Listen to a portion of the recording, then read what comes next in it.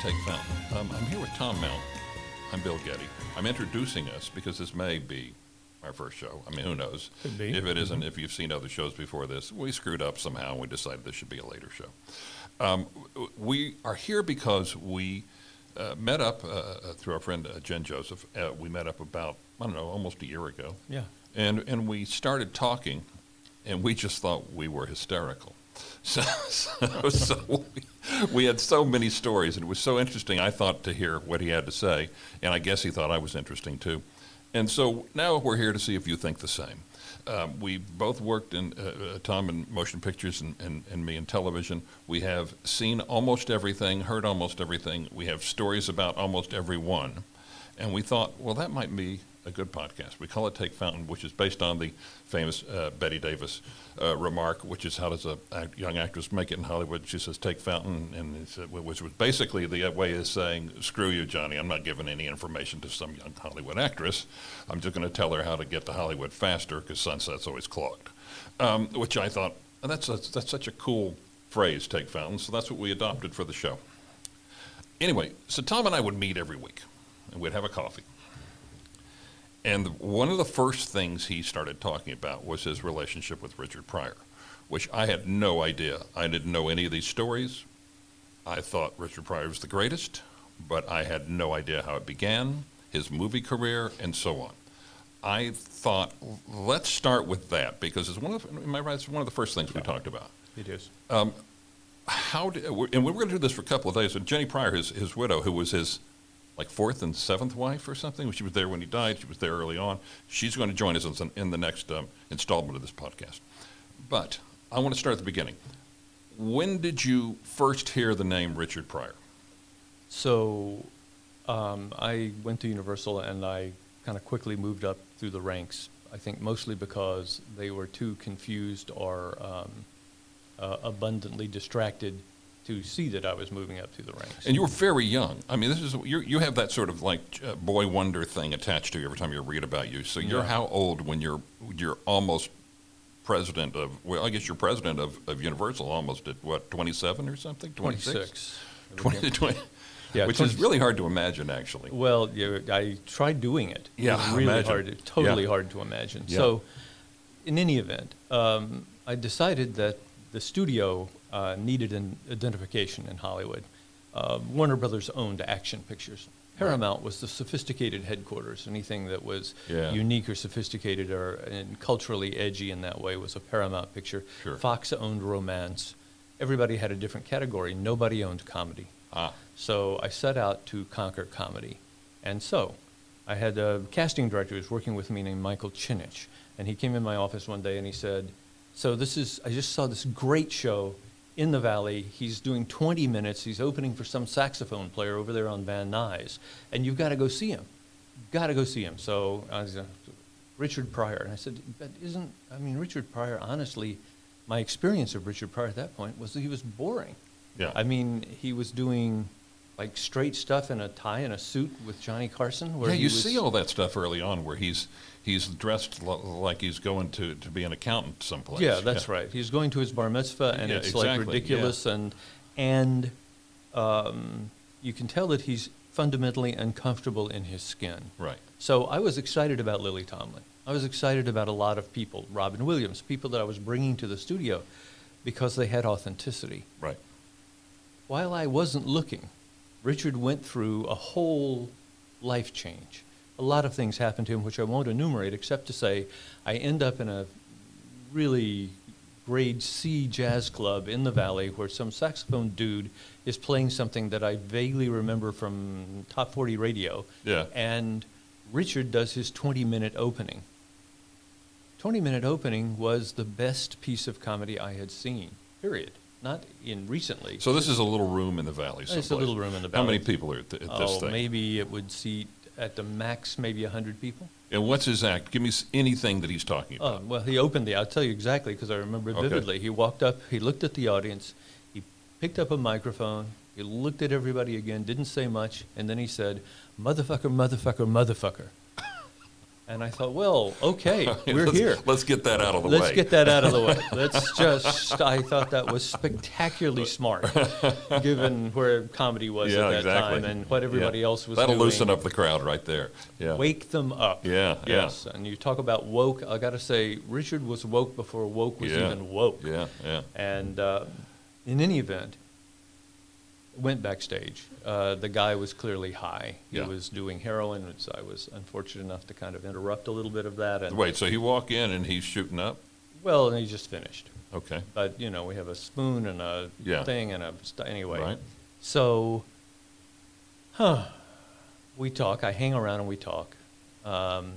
He's got all kinds of hanger-ons already. Remember, he had a career that went up, and it had already come down. And he'd been, you know, excommunicated from Las Vegas, and he'd been... Is this when he got kicked out of Vegas? Is that what? This is after that. After that. Yeah. But this is very early. I mean, most people wouldn't have heard of Richard Pryor at this stage. He'd been on Johnny Carson a couple of times, and he'd been on Merv Griffin. Yeah. And I remember the Merv Griffin. Yeah, there's some clips any of that. comedian who goes on Merv Griffin and sees that as a reasonable thing to do is not somebody I wanted to hire. I mean, Merv Griffin is a very nice man, but boy. Can't be yourself on Merv Griffin. You can't do your act. Man, oh man. So, in any event, I said to Richard that I would give him a certain amount of money and sign him to a 3-year contract, and we'd find a way to do a bunch of movies together. Wait, right then and there, he's sitting there high. Yeah. And you say, I want to sign a 3-picture deal with you. Yeah. And I'm not expecting him to do anything except refer me to a lawyer, and he said he didn't have a lawyer. So I called Skip Brittenham, who's a friend of mine, who's a lawyer, big guy in Hollywood, and also handled talent and stuff. And Skip, and I said, look, this has to be arm's length third-party stuff. Skip was didn't work with me or for me or had no relationship. No conflict of interest. No conflict. Right. And so we hammered out what was actually a pretty good deal for Richard. For those first 3 years, that got extended and ultimately became a 11-year deal. Ran for 11 years with constant revisions. Richard made a lot of money. We made 9 pictures with Richard during that period. Okay. So let's go. Let's take this piece by piece.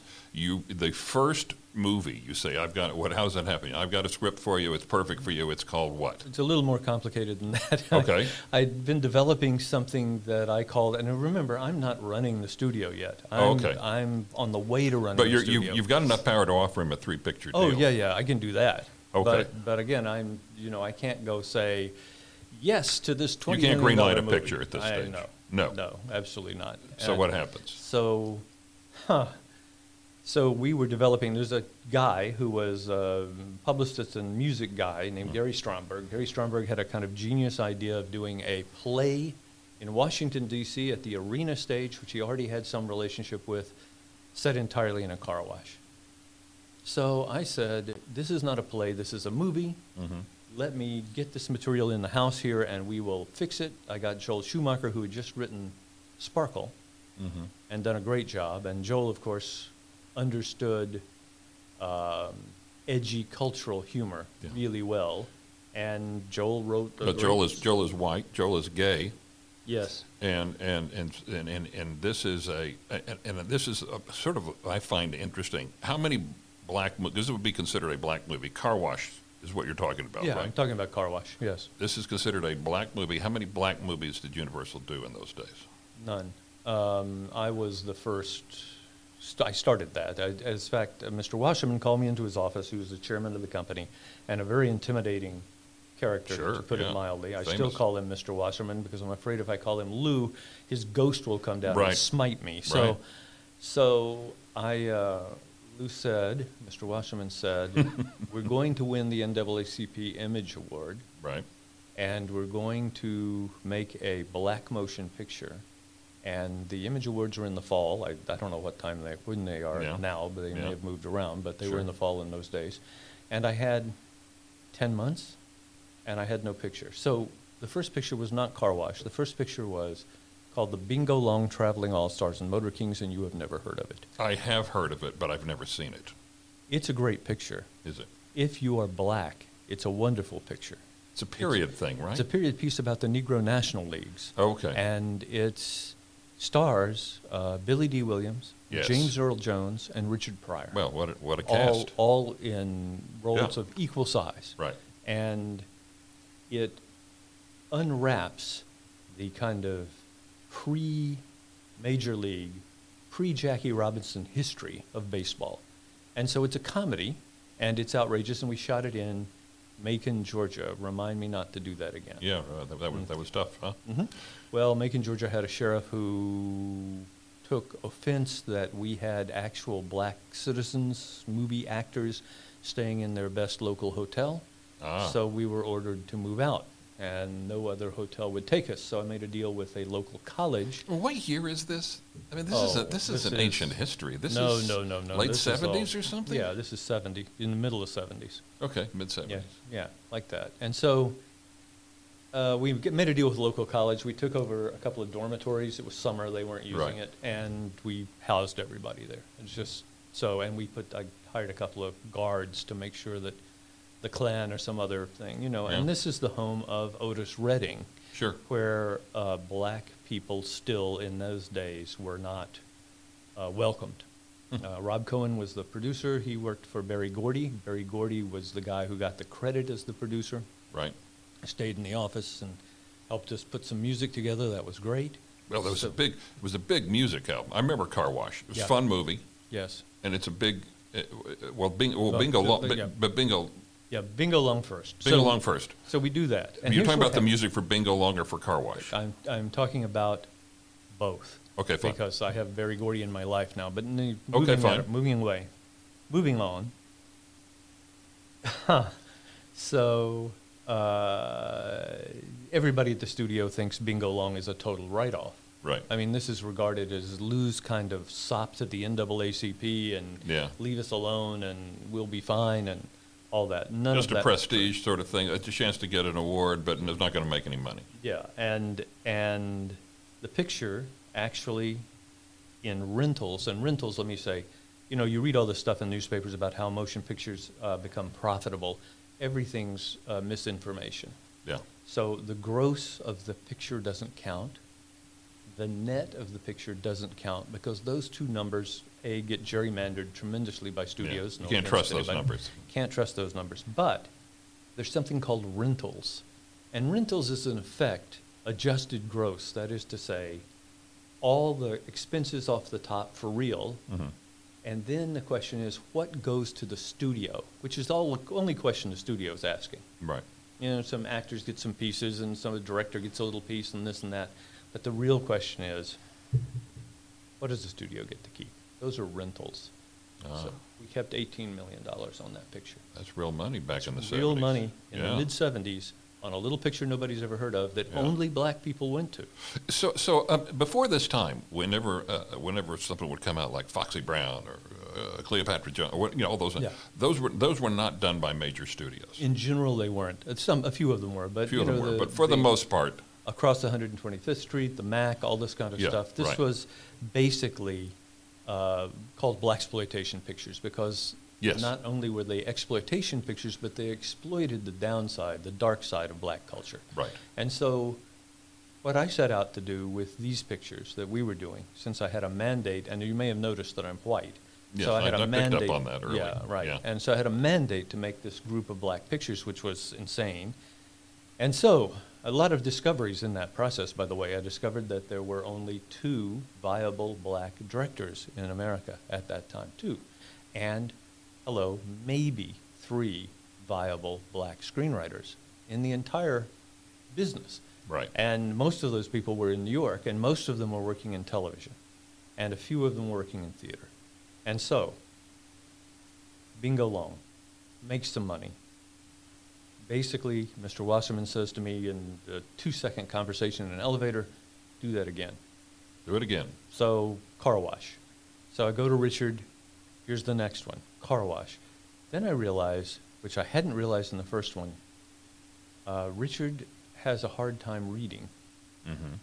So I took the Car Wash script out to his house in the valley, in the middle of an orange grove, and read it to him. So you read the entire script of Car Wash to him, Sure. and at the end, what did he say? He said, I'll do it. Okay, great. And, he has a character. He's not the big star in the movie. He has a piece. It's an ensemble film. I hate to keep coming back to this, but I'm going to. Yeah. Are drugs always part of the equation with him? I think that's... I mean, when you're with him, is he high a lot of the time? Yeah, maybe a reasonable amount of the time he's high. If we're going to dinner, we started having dinner together at Musso and Frank's, an old joint in Hollywood on Hollywood Boulevard, and we went there every 2 weeks, all the time. Yeah. And most of the time, he did not seem to be high to me. Okay. When he'd go to dinner, we'd talk about stuff and figure out life and figure out what we're doing career-wise, and also, more importantly than that, just gave him a place to, in other words, he would watch a white waiter balancing a huge tray of steaks, going down the row, picking up glasses with his other hand and doing kind of astonishing gymnastics on behalf of the clients. And he'd look over at me and go, "Thom, white people are funny." And it's true. White people are funny. You start looking at them through the other filter. Well, a large part of his act was imitating white people. Yeah, oh, yeah. Which absolutely. is some of the funniest stuff in his act is when imitating Very white funny. people. Very funny. Yeah. So, in any event, we kept making movies, and we made a bunch of them. So you're meeting at Musso and Frank's, and you're getting closer and closer to him. What is your relationship exactly? What is it that you? What does he see in you, and what do you see in him? Well, if you're going out every week, there's something. Every couple of weeks, I would say. I mean, first of all, we just liked each other. Yeah. I mean, he made me laugh, not in the way that he would be on stage telling jokes. He made me laugh because his vision, his take on the culture around us was so acute. I mean, Rich was smart as hell. And kind of uneducated, and it never got in his way. Yeah. His smartness superseded anything that had to do with intellect. It was about authenticity. Right. Who are people to each other? So, there's a story about, I feel like this is true anyway, about Lily Tomlin at Musso Frank's. And before we leave that, by the way, what did you order at Musso? Was it martini? No, you don't drink. I don't drink. What did he order? No, I don't know why I'm curious. What did you order? Well, yeah, what he the Welsh would order, rarebit and a martini? No. Remember that Musso Frank's is the last totally old school menu left on the West Coast. Exactly right. So this is like the equivalent of going to Sardi's 50 years ago. Right. And so there's things like abalone. Yeah, sure. On the menu. Yes, exactly. Try finding that somewhere. Chops. So, a lot of chops. And something for dessert called diplomat pudding. Oh. Which is kind of tapioca with some strawberries and some who knows what. I love it. Anyway, so we had a smorgasbord of a menu, and it was fun. He usually had a steak. I usually had a steak. But nevertheless. So Lily Tomlin, this true? Yeah.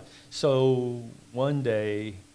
So Lily and Richard were good friends. Lily had been really supportive of Richard early on. When Lily had television opportunities, she would bring Richard into the show, and defended him in a way that nobody else did. So she knew we were having this regular dinner, and one night there was a cop walking back and forth on Hollywood Boulevard in front of Musso's. There was a front door. We sat in a booth very near the front door.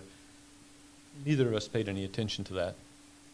And finally, after a while, we ordered food and started to talk, and the cop came kind of blustering into the place and pulled a baton out and pointed it at Richard and said something to the effect of, "You."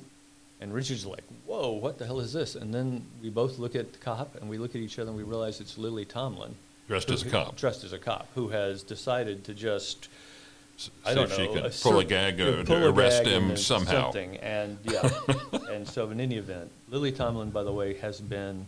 the most devoted and even when he got in trouble, because he got into trouble with the gay community back then. Yes. What he did, I can't remember what. It's one of these like big Nights of Stars or something like that. Yeah. And it would benefits Hollywood Bowl thing, yeah. and he said some things, and she was the first person out there saying, "Hey, this guy's cool." So I think when you say he said some things, I think what you're really looking for there, Bill, is "kiss my rich black ass." Yeah, that's what he said. Mm-hmm. Yeah. As he left the stage. It's funny. That seems pretty tame now, doesn't it? It seems like... It seems like almost quaint. It seems like it's too tame for Joe Rogan. So what can I say? It does, doesn't it? there's a story, and I don't know if you want to tell it, but I know, you told it to me, so I'm going to try to force you into it. All right, give it a shot. It's about you going to his house to get him to do, I feel like voiceover work or something like that. Oh, God. Well, yeah. So what picture is this we're talking about here? this picture we're talking about was called Which Way Is Up? And Which Way Is Up, by this time, Richard had some momentum. We were making pictures. The pictures made money. Car Wash made a lot of money. Yeah. And the album, which was done by Norman Whitfield, who had just left his slave owner contract with Berry Gordy, and he did a beautiful job. He created all the music, put it all together, put it on a tape, created a band out of some girls in a church choir in Pasadena called Rose Royce, and that album became a platinum album, and we made more money on the album than we did on the picture, but the picture was successful. That's great. So the whole thing worked out well at Car Wash. Yeah. Also, it had a bunch of hits on it, didn't it? It did. It had a bunch of hits. Yeah. So in any event, now we get to Which Way Is Up, and I'm trying to do several things. Remember, as these years go by, for reasons that are entirely unclear and mysterious even to me today, I keep being pushed up. At Universal, they would say, oh, you got a new title. That doesn't mean you get a raise. Oh, I'd say, okay. great. Yeah, so sure. you get a new title, get a new title, Yeah. get a new... So I've been there. So Yeah. you go, yeah, I'm sure you have. It's the kind of way of these systems. And so you start out as somebody's assistant, and then you're some kind of a production development guy, and then you're some kind of production executive, and then you're some kind of VP, and then you're some kind of head of production, whatever that means. And basically you're all doing the same work, you're just doing more of it. Okay. And so... So at this stage, you're not president of Universal? Not yet. Okay. But I am what they call head of production. Head of production, which okay, is, fine. I don't know, government in waiting, right, Okay. whatever that is. Okay. In any event... You're like a vice president. You're just, you think that your next move will probably be president. Yeah, well, That's what you're hoping for. vice president was less important in that structure, in the studio, old Okay. studio structure, than head of production. I'm sorry I even asked. Yeah, no, Now it's more complicated than I want to know. Yeah. Okay, so So you've got to get keep him going. to do some So voiceover. we shot Which Way Is Up, which is a terrific movie, and Richard was great in it, and he played multiple characters, which he'd always wanted to do. Sure. And so all of that. And so and the memorable scene in which he is the preacher, and he informs the congregation that he needs to talk to them seriously about something, wants to put on his platinum healing glove, which he does, and raises it up. And then he says, I'm going to lay my glove on you. And a woman jumps up in the back of the audience and says, he never laid anything on me but his Johnson.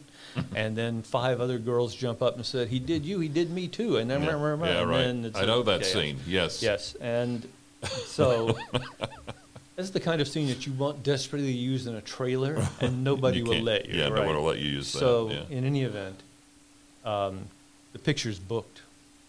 In other words, if you think about landing at a major airport, you know that people land in patterns, and there are runway regulations, and you have to get your plane in the right pattern, a certain number of minutes behind the plane in front of you, and you Yeah. have to land when you're told to Or land. otherwise you lose the window. You lose the window, and you cause all kinds of trouble for other people. Right. So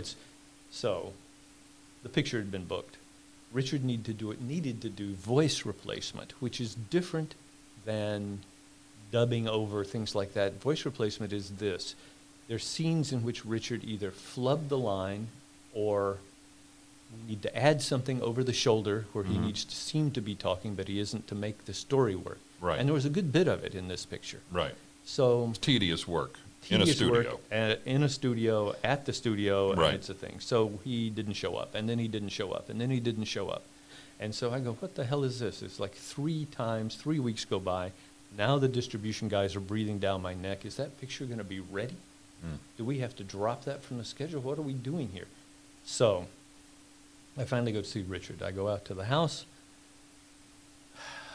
Richard, come on. We've got to go do this voice replacement stuff. It's important. It's actually got a release date. You know, it's going to come out. A lot of people are counting on this. You need to step up and do this. He is in the middle of doing freebase. He's freebasing when you come in. When I come in. Is this the house in Van Nuys? This Yes. famous house in Van Nuys where This is. it becomes a big story later on with this, Yeah. I assume? Yeah. Okay, go ahead. So in any event, I didn't think I could get him to do it. And so I said to him, look, I've got a couple of tapes that I'm going to send you of the people that are going to replace your voice. So I've hired some actors who sort of sound like you. And we're just going to use them because I can't get you to... That's not good. That got to him. Yeah. He said, okay, I'll come in. I'll come in tomorrow on one condition.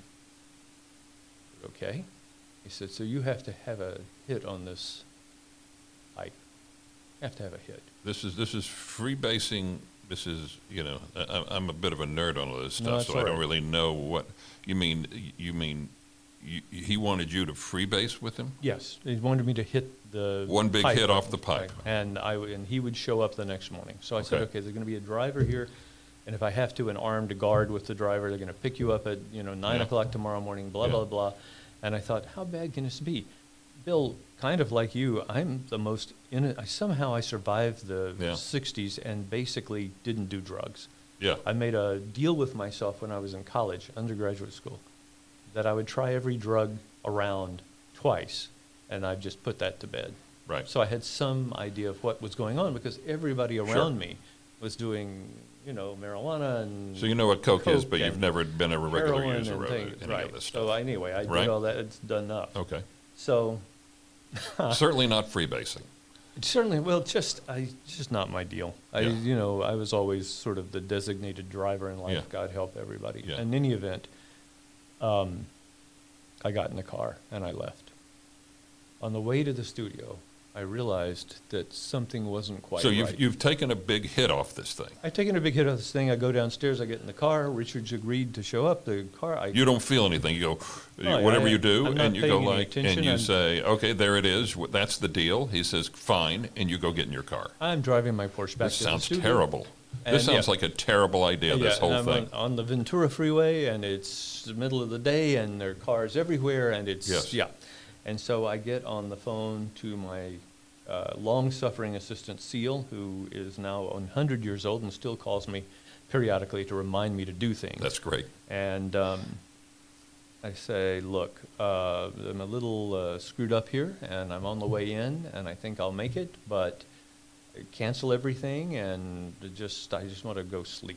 Mm-hmm. So I get the car in the garage without hitting anything, which is a miracle, and I go in my office, shut the door, and I'm out for 3 or 4 hours. And when I come to, I'm beginning to see the world as I knew it, at least a little bit. Yeah. In any event, the good news is Richard showed up. Okay. And did so it worked. Yeah, it worked. And that was the only time in our more than a decade together, like 15 years or something together, that the only time that there was any drug crossover as between the two of us, and there were long periods when Richard would be straight. Right. He would say, "Oh, I'm not doing this again." It's funny. I read this whole when you say when he was straight. I read this whole interview that you did with him. An interview. Everybody can see this. An interview. Right. Remember this? This giant thing that used to get off the stand. This is what is this in early '80s or something like that? Something. Yeah. And he appears to be straight in this. I don't know. I'm just guessing. He seems like I don't think he was stoned for that. Yeah. No. You said when I have this picture in my head of Richard, which is the guy who can't get out of his own way. This is sort of how I see him, which is that this incredible talent, but he keeps messing it up to some degree. Mm-hmm. You have a quote, and I'm going to find it right here. It was in a documentary I saw. It says, when Richard betrayed himself, which he did quite often, he thought the betrayal belonged to everyone else. What does that mean exactly?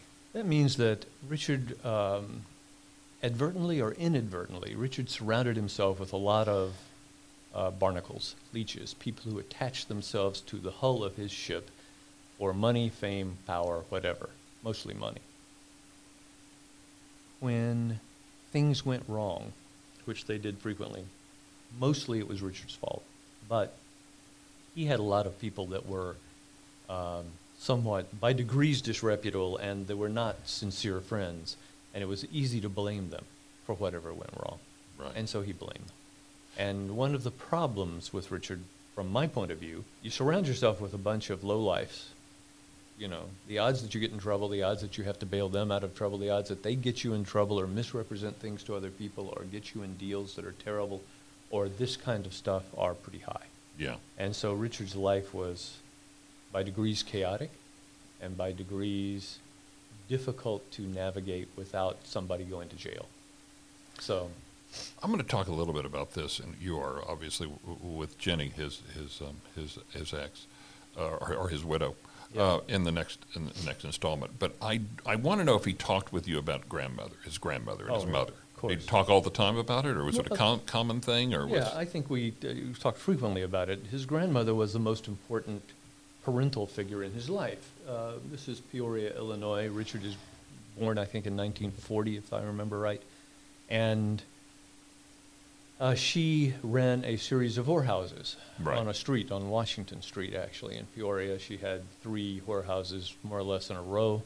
And Richard was raised in that environment. His mother was working as a hooker, and she didn't spend a lot of time with Richard. The grandmother did spend a lot of time. It was a difficult and perilous environment emotionally and I think in a lot of other ways. However, he loved his grandmother, and she was tough as nails. You would have to be in those days in a town as small as Peoria to run successful whorehouses. And so Richard loved her, and she came to stay with Richard periodically in California. And I liked her, but I also recognized that she was very proud of Richard's ability to make money. Right. You know.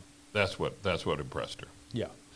What was his life like as a boy in those places? Well, Jenny can tell you more about this, but I will just say Richard told me at various times, he said that he had his first sexual encounter with one of the girls in the house when he was 8. Oh, yeah. And she gave him a blowjob. And he didn't know what that was exactly, but came back for more. Wow. And I think it's safe to say that it was an emotionally perilous life. On the other hand, that environment, which included winos and hustlers and drug dealers and a lot of variety of lunatics, one way or another, that became the grist or much of Richard's core comedy. If you think about the winos he plays, sure, yeah. They sound real. Guess why they sound real? Yeah. Because he grew up with them. He knew 20 of them. They were his uncles, quote unquote. I'm going to pull you back over to the movies for a second. Yeah. He makes, it's sort of interesting when I think of Richard Pryor, I don't actually think about movies that much. Yeah. I think of his comedy. I think of him like I think of Lenny Bruce or, Yeah.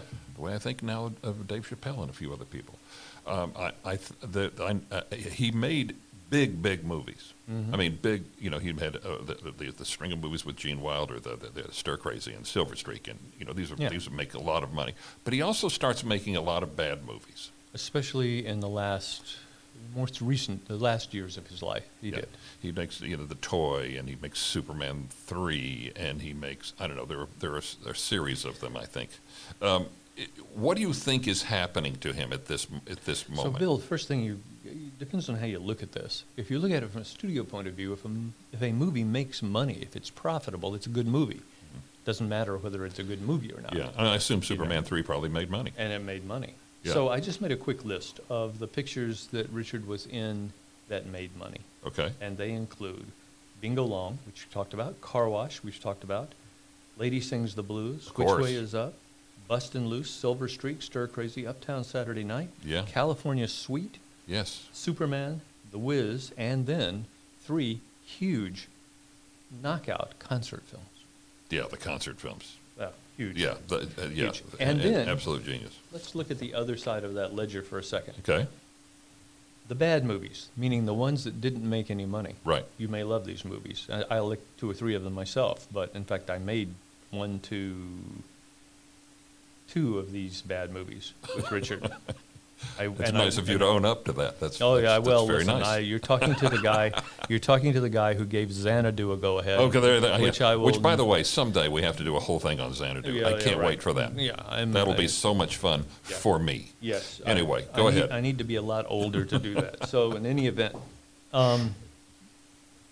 those bad movies are The Toy, Holy Moses, Critical Condition, Brewster's Millions, a remake of a great Preston Sturges movie, Yes. Blue Collar, Paul Schrader wrote a great screenplay. But that's not a bad movie, Blue Collar. Yeah, but it lost every dime. Yeah. It's a serious movie. Richard being a serious Yeah. actor with Harvey Keitel and Yeah, exactly. Yaphet Kotto. It's a terrific movie, actually. Yeah. See No Evil, Hear No Evil, Moving. Yeah, And the Moving. Movie, I know. Then the movie he wrote and directed himself, JoJo Dancer. Yes, that takes me right where I want to go, and you know where I want to go now. Mm-hmm. That JoJo Dancer was basically his way of saying, I'm going to show you my life Yes. in a scripted form, Right. and it followed that night. Right. A few years after that night, I guess it was. Mm-hmm. That night, and I guess that night is, let me see, I wrote it down here, June 9th, 1980. Yes. You get, I don't know how to start this. You get a phone call. You're in either the studio or at home someplace, and you get a phone call on June 9th, 1980. Give me what happens then. When you run a movie studio, you have to protect the assets of the studio. Mm-hmm. The material assets are easy.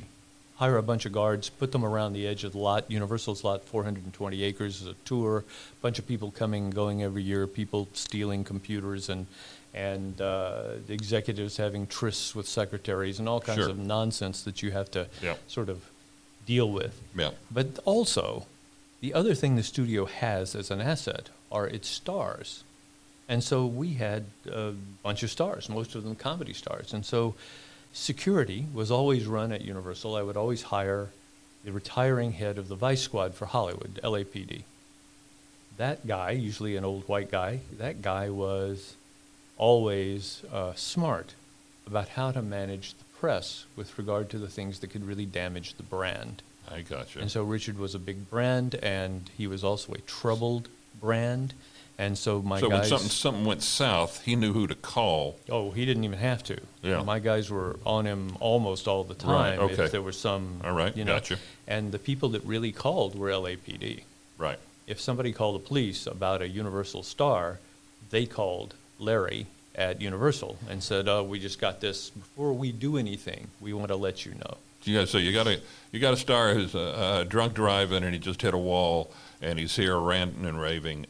What do you want to do about this? That's right. And he's starring in an episodic TV show that means a lot of business for the company. Right. And so you want to protect that star. And Sure. Things get, it gets handled and it stays largely out of the press. Right. Or if it's in the press, it's a mitigated kind of press report. Yeah. You know, it had an unfortunate accident on Mulholland, you know. And so Wow. I get a call from my head of security who says, "Nightmare at Richard's." So he tells me what's going on. And I said, "So are you guys in the house yet?" And he said, "No, we're at the gate." And I said, "Go in. Sweep the house." Has LAPD talked to you? I said, "We've talked to them, but they're not here yet. They're on the way." Meaning he's got them a block away holding. Holding them. So my guys go through the house, and my guys find a little over $800,000 in cash. Just sitting around. Sitting around. They find a lot of drugs. They find a bunch of guns. Yeah. So those kinds of things are disappeared. They all put in a bag and carried away. They somehow disappear. Mm-hmm. Okay. And so LAPD is told, "Please come in." And they even, in one of the police reports, they say, "The house may have been cleaned up before we got there." Ooh, we don't know anything. Yeah. Listen, when John Belushi died, you don't think... At the same time, they're LAPD. They know the drill. Completely know the drill. This Yeah. is all about reciprocity. Sure. They help us, we help them. Right. And we help them, by the way, in very simple ways. Mm-hmm. The studio always had, Universal always had really good and like a couple of dozen really good Dodger tickets. So Dodger tickets went to police captains and lieutenants around the divisions that mattered to us and people that said, and that was the tiniest part of it. We never bribed anybody, Sure. quote unquote, but I know this for a fact. The cops off hours worked for the studios a lot. So doing security for location shoots. Yes. There was big money in it. It's how they made ends meet. So there was as you say, there was a reciprocity going on and there. everybody knew everybody. Yeah, so, right. And LA, I've got to say, in those days, LA was a smaller town than it is today. Right. And there were clear lines of power and authority. So the cops show up and and Richard's in the hospital, and he takes to the Grossman Burn Center, which is the best burn place on the West Coast, and Dr. Grossman, who I know, and they say, we don't know if he's going to make it. We don't know if he's going to make it. The burns are so severe and they cover so much of his body, and I'm sure Jennifer will tell you much more about this. Right. But it was not a happy moment for anybody, and so I think, okay, maybe Richard's dead by the morning. Right. Who knows? Right. Get through a night. Next day. No improvement. Right. Getting ready to do massive amounts of skin grafts. They have him in a hyperbaric chamber. They're using pure oxygen. Just so people understand, there was a rum, there was the freebasing. He had basically we had a lot of rum on it. He basically made himself a human fireball. He blew up a bottle of rum on top of himself. Yes. Yeah, exactly. Human fireball. His Right. face was badly injured, and his upper body and his 3/4 of Richard was burned to a crisp. Right. So I'm in the studio at my office in my little desk, and it's maybe 5 o'clock in the evening. Are you finally president at this time? Yeah. Okay, fine. We So got just there. Flying, it's all, yeah. So the phone rings, but Yeah. it's the phone that nobody uses except Mr. Wasserman and maybe 5 or 6 key people, like the head of security. Right. You know, it's a phone that I answer always because it's never... There's never good news. Yeah, it's never, well, it's always of consequence. Yes, that's whatever right. the consequence Right. may be. It's, you know, it could Sure. be... It could be, hey, we bought Paramount. I don't know. Yeah, sure. But, you know. So there's nobody on the line. But there's a hiss.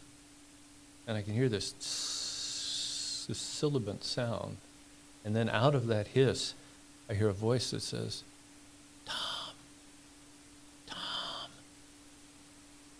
And I go, what the fuck? I go, oh my God, it's fucking Richard. And Richard has found a live phone next to his bed in the hospital. The line is still connected, and he has called the number that he always called me on because it was Richard. He's one of my big stars. If there's a problem, I need to know it.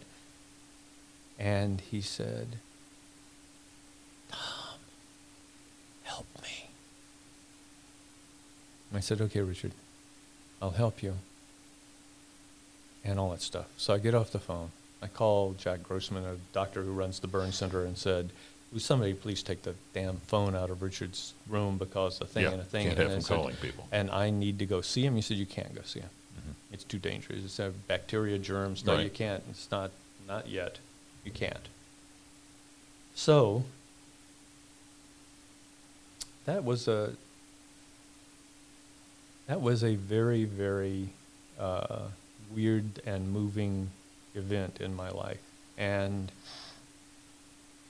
Richard was on the cusp of death, and yet after that call, I believed he would come through. And he did come through, and thank God for the Grossman Burn Center. They're amazing doctors, and they do great work, unusually good work. Do you remember the first time you saw him in person after that? It was probably months later when I finally saw him. But and he looked awful. Yeah. He looked just awful. He was skinny as a rail, and his, the skin had not healed, and things. There were a lot of skin grafts going on. Those continued for months and months and months, and it was a difficult period. I worked every day around Whoopi Goldberg for a decade. I love her. And we'd occasionally talk about Richard. And what I don't remember what she would say, but here's what I remember, is when I would bring up the name Richard Pryor, her mood intensified. Mm-hmm. There was, I don't know if it was a sadness, a sort of like, whatever that was, it was like something lost there. Yes. That something that she wishes she could rewrite. And I wonder, and not that she did anything wrong, I just mean something like if we could have somehow done something different. Yeah. Do you feel that way? Do you know what I'm saying about this? Yeah, with I do. Richard had a very deep, commanding, emotional presence. Talk to Lily about it. Yeah. She'll tell you, and I'm sure Whoopi felt the same way. He was not an inconsequential person. Right. He's not someone you could know casually. You either didn't know him at all, like, hey, Rich, how you doing? Anybody called him Rich, I knew they were like bullshit, out of here. Right. But if you knew him at all, for real, then he didn't go away. He was an abiding presence in your life. He was in my life until he died, and still is. And Bill, people do documentaries about Richard all the time now, so I sometimes appear in those documentaries, and Yes. it's so odd. It's a little bit like a seance. It's just odd. When you think about Richard, and I think about who he is and what that means, I feel like he's still there somehow. Yeah. And at the risk of sounding like a complete California la-la Yeah, weirdo. that's I'll okay, just which say, you are. Yeah, well, that's probably earned it, but Yeah. I didn't realize this until I looked it up. That Mark Twain Prize that everybody, I don't know, Steve Martin gets and Robin Williams gets, I don't know, whoever it is. Yeah. That the first one didn't exist until you and I guess a group of people decided we need to make up this thing for humor in America. A little different than that. Larry Wilker was running the Kennedy Center. Right, okay. Larry's a good guy. He's a guy I knew from politics in Washington. He's running Right. Kennedy, and he had been around entertainment. So he was in L.A. and said, let's have lunch. We went to La Dome. We had lunch. He said, the place needs money, and it did. Yeah. Needs money badly, and I have to do some things that generate some money.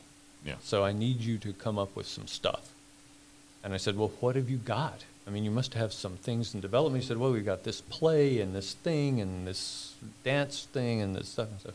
And I said, yeah, so at the risk of sounding like a complete Philistine, I will say this is a really good time for you to put NPR on the shelf and go for mainstream American presence. If That's you right. can do that, you will generate Make some contact cash. with the folks. That's right. Make contact with. So do not sell your soul to the Washington Beltway, to the foggy Sure. bottom crowd, because if you Right. do that, you will have to rely for the rest of your life on new appropriations from Congress every 3 years to keep the place afloat. Yeah.